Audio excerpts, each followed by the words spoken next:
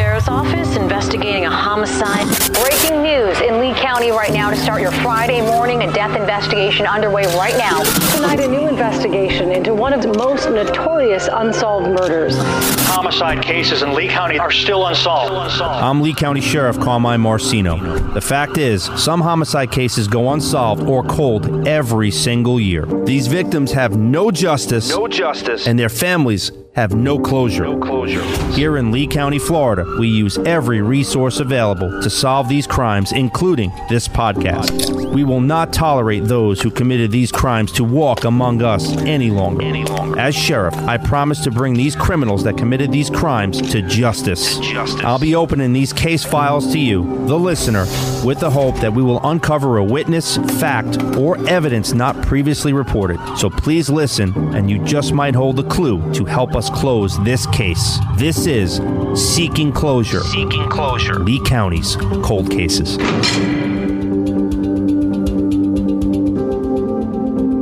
This episode takes place in the summer of 2002. A woman who lived alone with her 2 dogs was tied up and brutally stabbed multiple times. Lee County Sheriff's Office case number 02-240780, Homicide.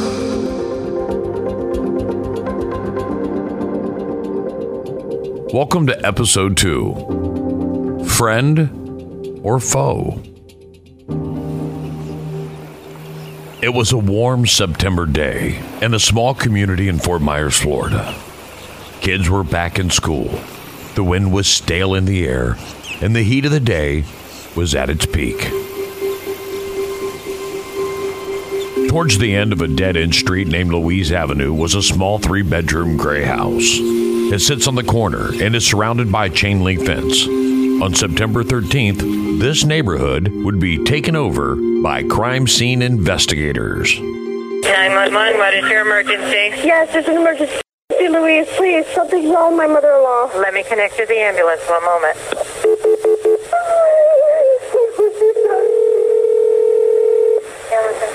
Hi, my mother-in-law just killed herself. What is your address? Louise Avenue. How old is she? What old is your mom? In her 40s? 46. Please hurry up. Can you check and see if she's breathing? Oh, no, I don't really want to go in there. I have a bunch of children in the car. It's my mom. Okay, is she down? She's all naked on the floor with blood everywhere. 25-year-old David Simpson, along with his wife Jessica, would find David's mother, Sheila Foe, dead in a guest bedroom of her home on Louise Avenue. It looks like there was a struggle. There was a struggle? Yeah. Okay, can you see her chest rise and fall? No. You do not? No. Okay. Oh my God. Do you see any weapons? No, she's got a cord wrapped around her neck. Okay, I want you to back out of the room now, okay? Step out of the room. You can see her neck. Okay, yeah. Step out of the room, okay? I did, I'm outside. Okay, law enforcement? I'm here. Okay, you got somebody on the way? We will have. Okay. Deputies would immediately secure the crime scene and start interviewing the witnesses. When I arrived, the son was up on the front porch on the phone. I thought to 911, but he was on the phone to friends.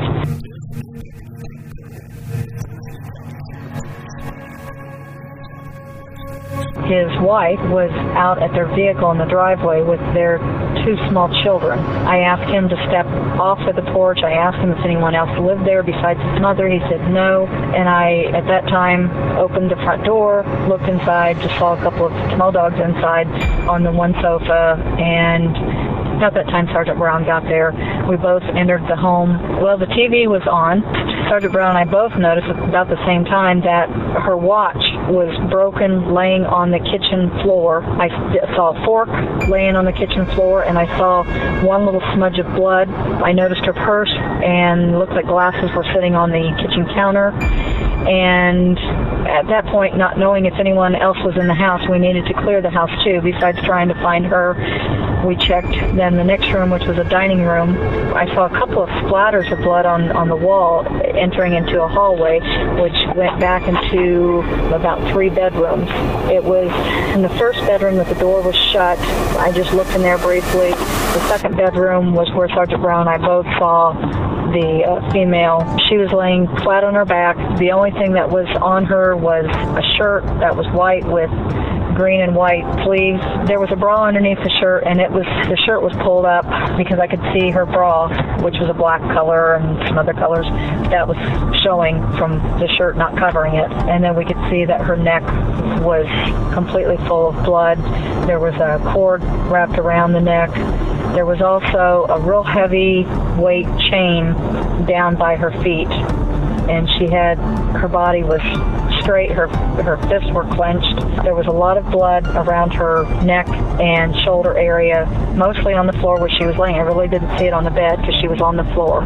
And then I went on back to the third bedroom, beyond that room, and I found the shorts and the pink underwear in the third bedroom, where I also found some more blood on the floor, as well as there looked like handprints on the sides of the closet.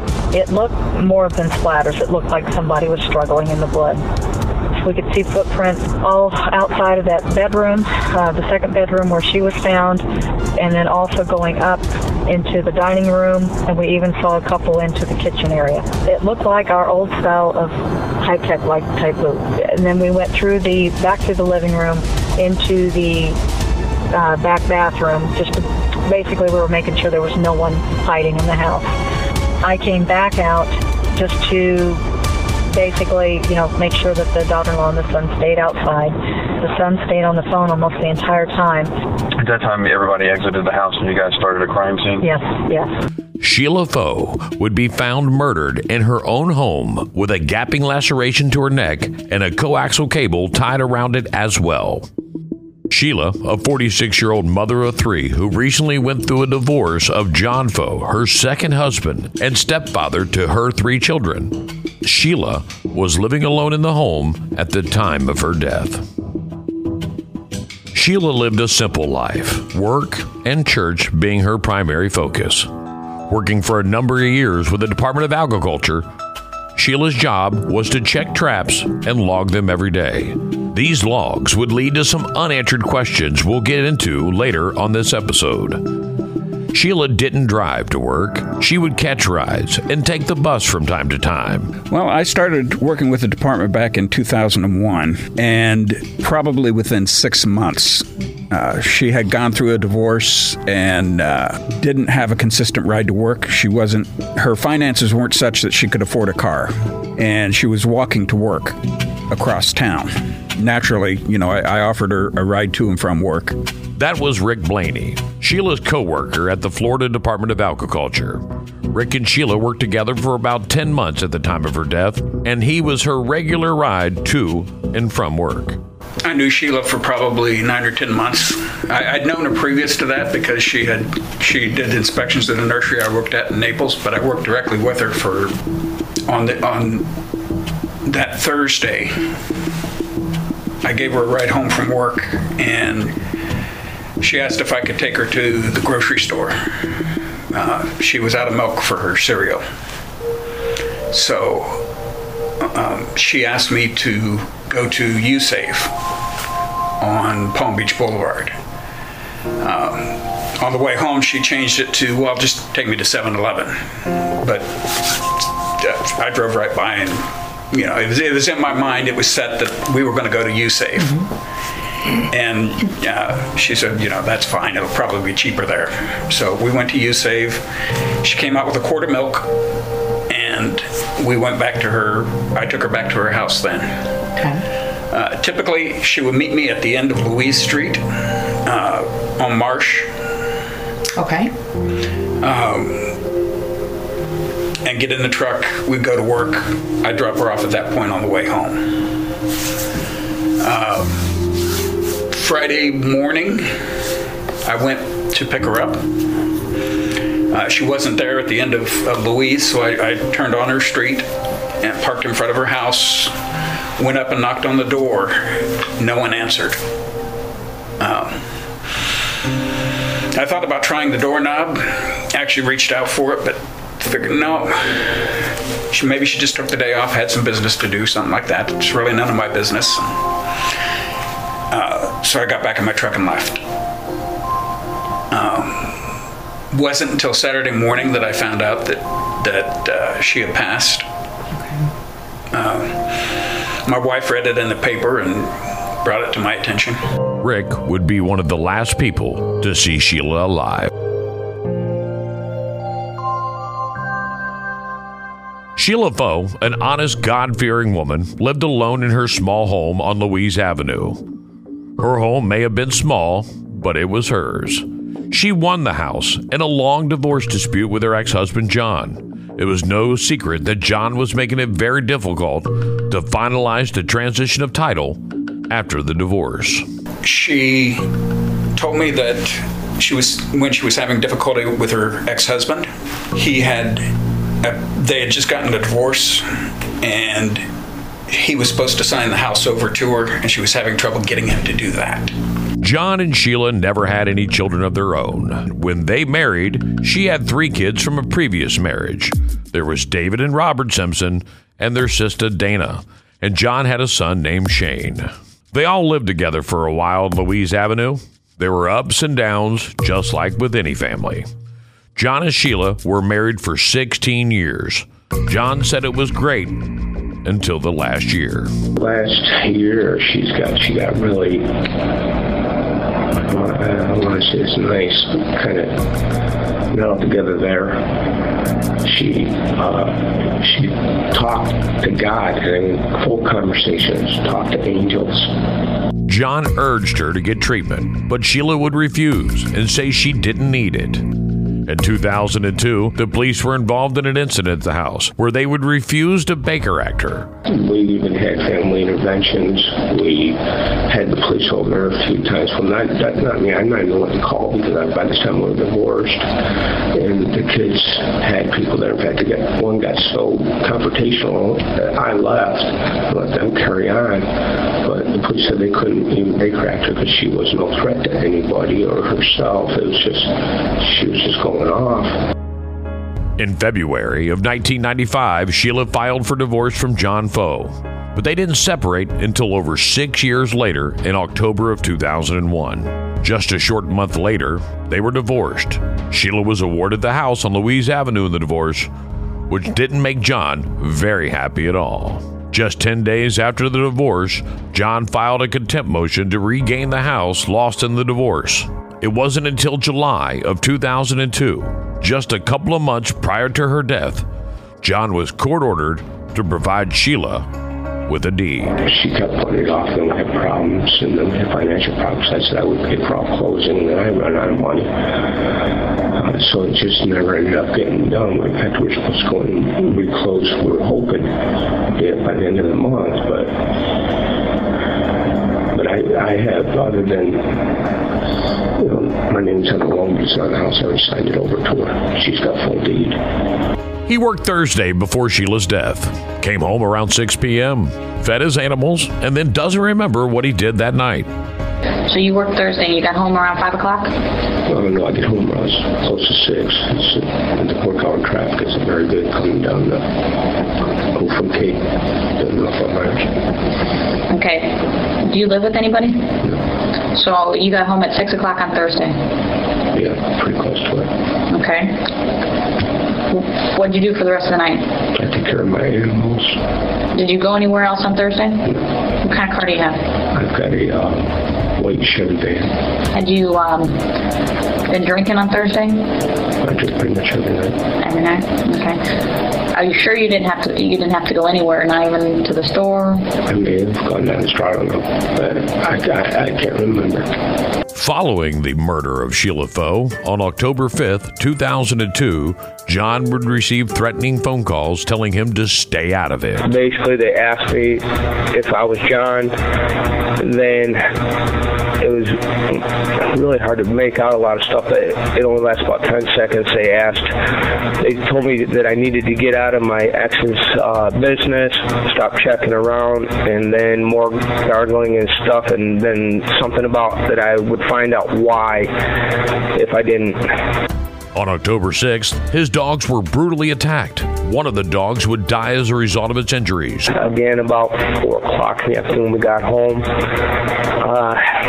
Thought it was strange. My dogs weren't barking, so I went out to check on them. I found one had a long slice between the shoulder and neck and was dead laying on the ground in the back of my other truck. And then my other one was underneath the porch, half beaten to death.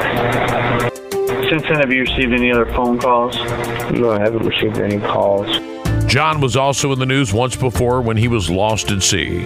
One person said John was never right after the traumatic experience. John's crazy. John crazy enough to shoot his ex-wife? He might be. I remember one time he kicked me out the yard, told me he's got 2,000 cameras all through the yard. Did you hear about him? I'm sure I did some kind of follow-up about him. He got lost at sea, and that sent him slap crazy. Can't sit there and have a straight conversation with him. Get halfway into a conversation, all of a sudden he's talking about police watching his yard, and he's got cameras, FBI, talking all this crazy crap. That's Justin Teston. When it comes to taking another person's life, 9 times out of 10, it's either a crime of passion or someone the family knows. In this particular case, Sheila's family and friends started to suspect Justin Teston. Justin was a childhood friend of Robert Simpson. They ran together and even were roommates at one time. Robert was just not too long ago, about 2 months ago, living at the Missions, and I needed a place to stay. He needed a place to stay, so I saved up my money. He was supposed to go in 50-50 with me, and I got $90 saved up. And he only had 10, so I went ahead and got the apartment on Palmetto. He lived there with me for about a month. But Justin and Robert weren't always close. One time, Robert and the landlord stole the rent money from Justin. At that point, that's when I told him I'm going to beat his ass if he does something stupid. At that point, he took $40 from me. Yeah, and then about an hour after that, after he left, I was like, go check something. Went upstairs, went into the box, the rent money box that only me and him knew where it was at. We're the only one. Looked over, empty. So I was like, all right, I'm going to find out when he comes back tomorrow. I waited 2.5 weeks up to now.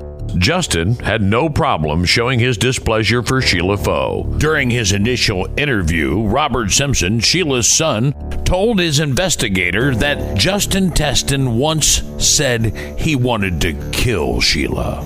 Justin's been mad at my mom for a while because me and Justin used to do a lot of crazy stuff together, and my mom told me to stop hanging around him. And Justin's always said, your mom better just leave me alone, stop putting me into things. And at one point, he's like, man, your mom's just going to make me kill her. That's what it is. Your mom's just going to make me kill her. On the day of the murder, Teston just happened to be in the neighborhood, saw the commotion at the house on Louise Avenue, and took a stroll over. Justin not only told the detectives that he was there, he was noted by one of the sheriffs at being at the property. When you walked up there, who'd you see that you knew? I seen David, Robert's brother. That's the only one I really went and talked to. That's the only one. I went there and talked to him. I talked to John.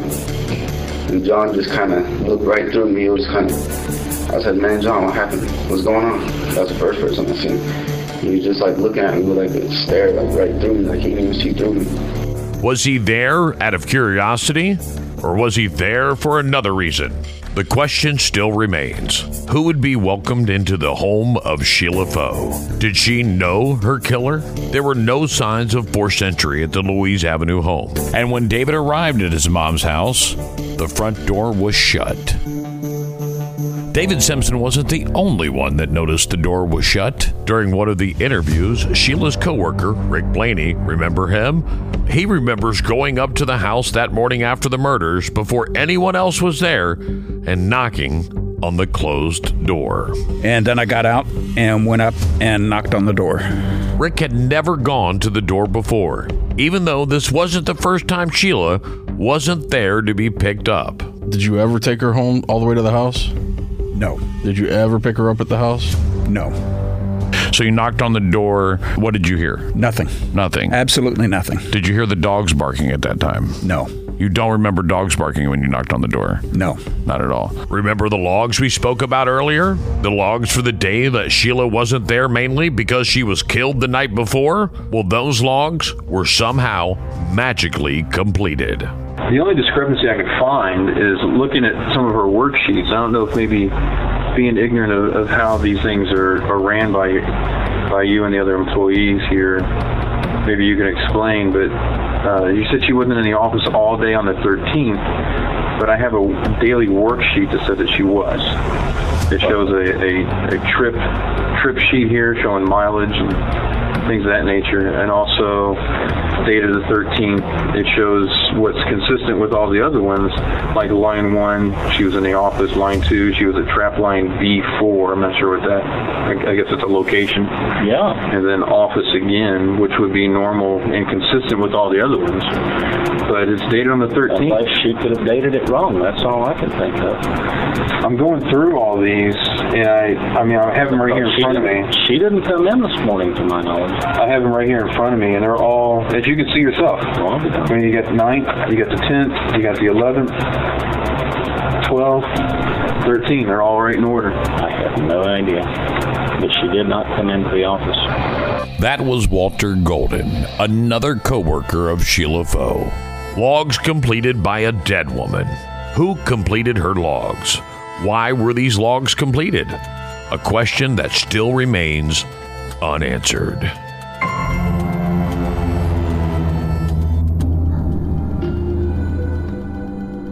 This cold case is still active with the Lee County Sheriff's Office. We are currently following up on tips and obtaining statements of those who may know something of Sheila Foe's untimely death.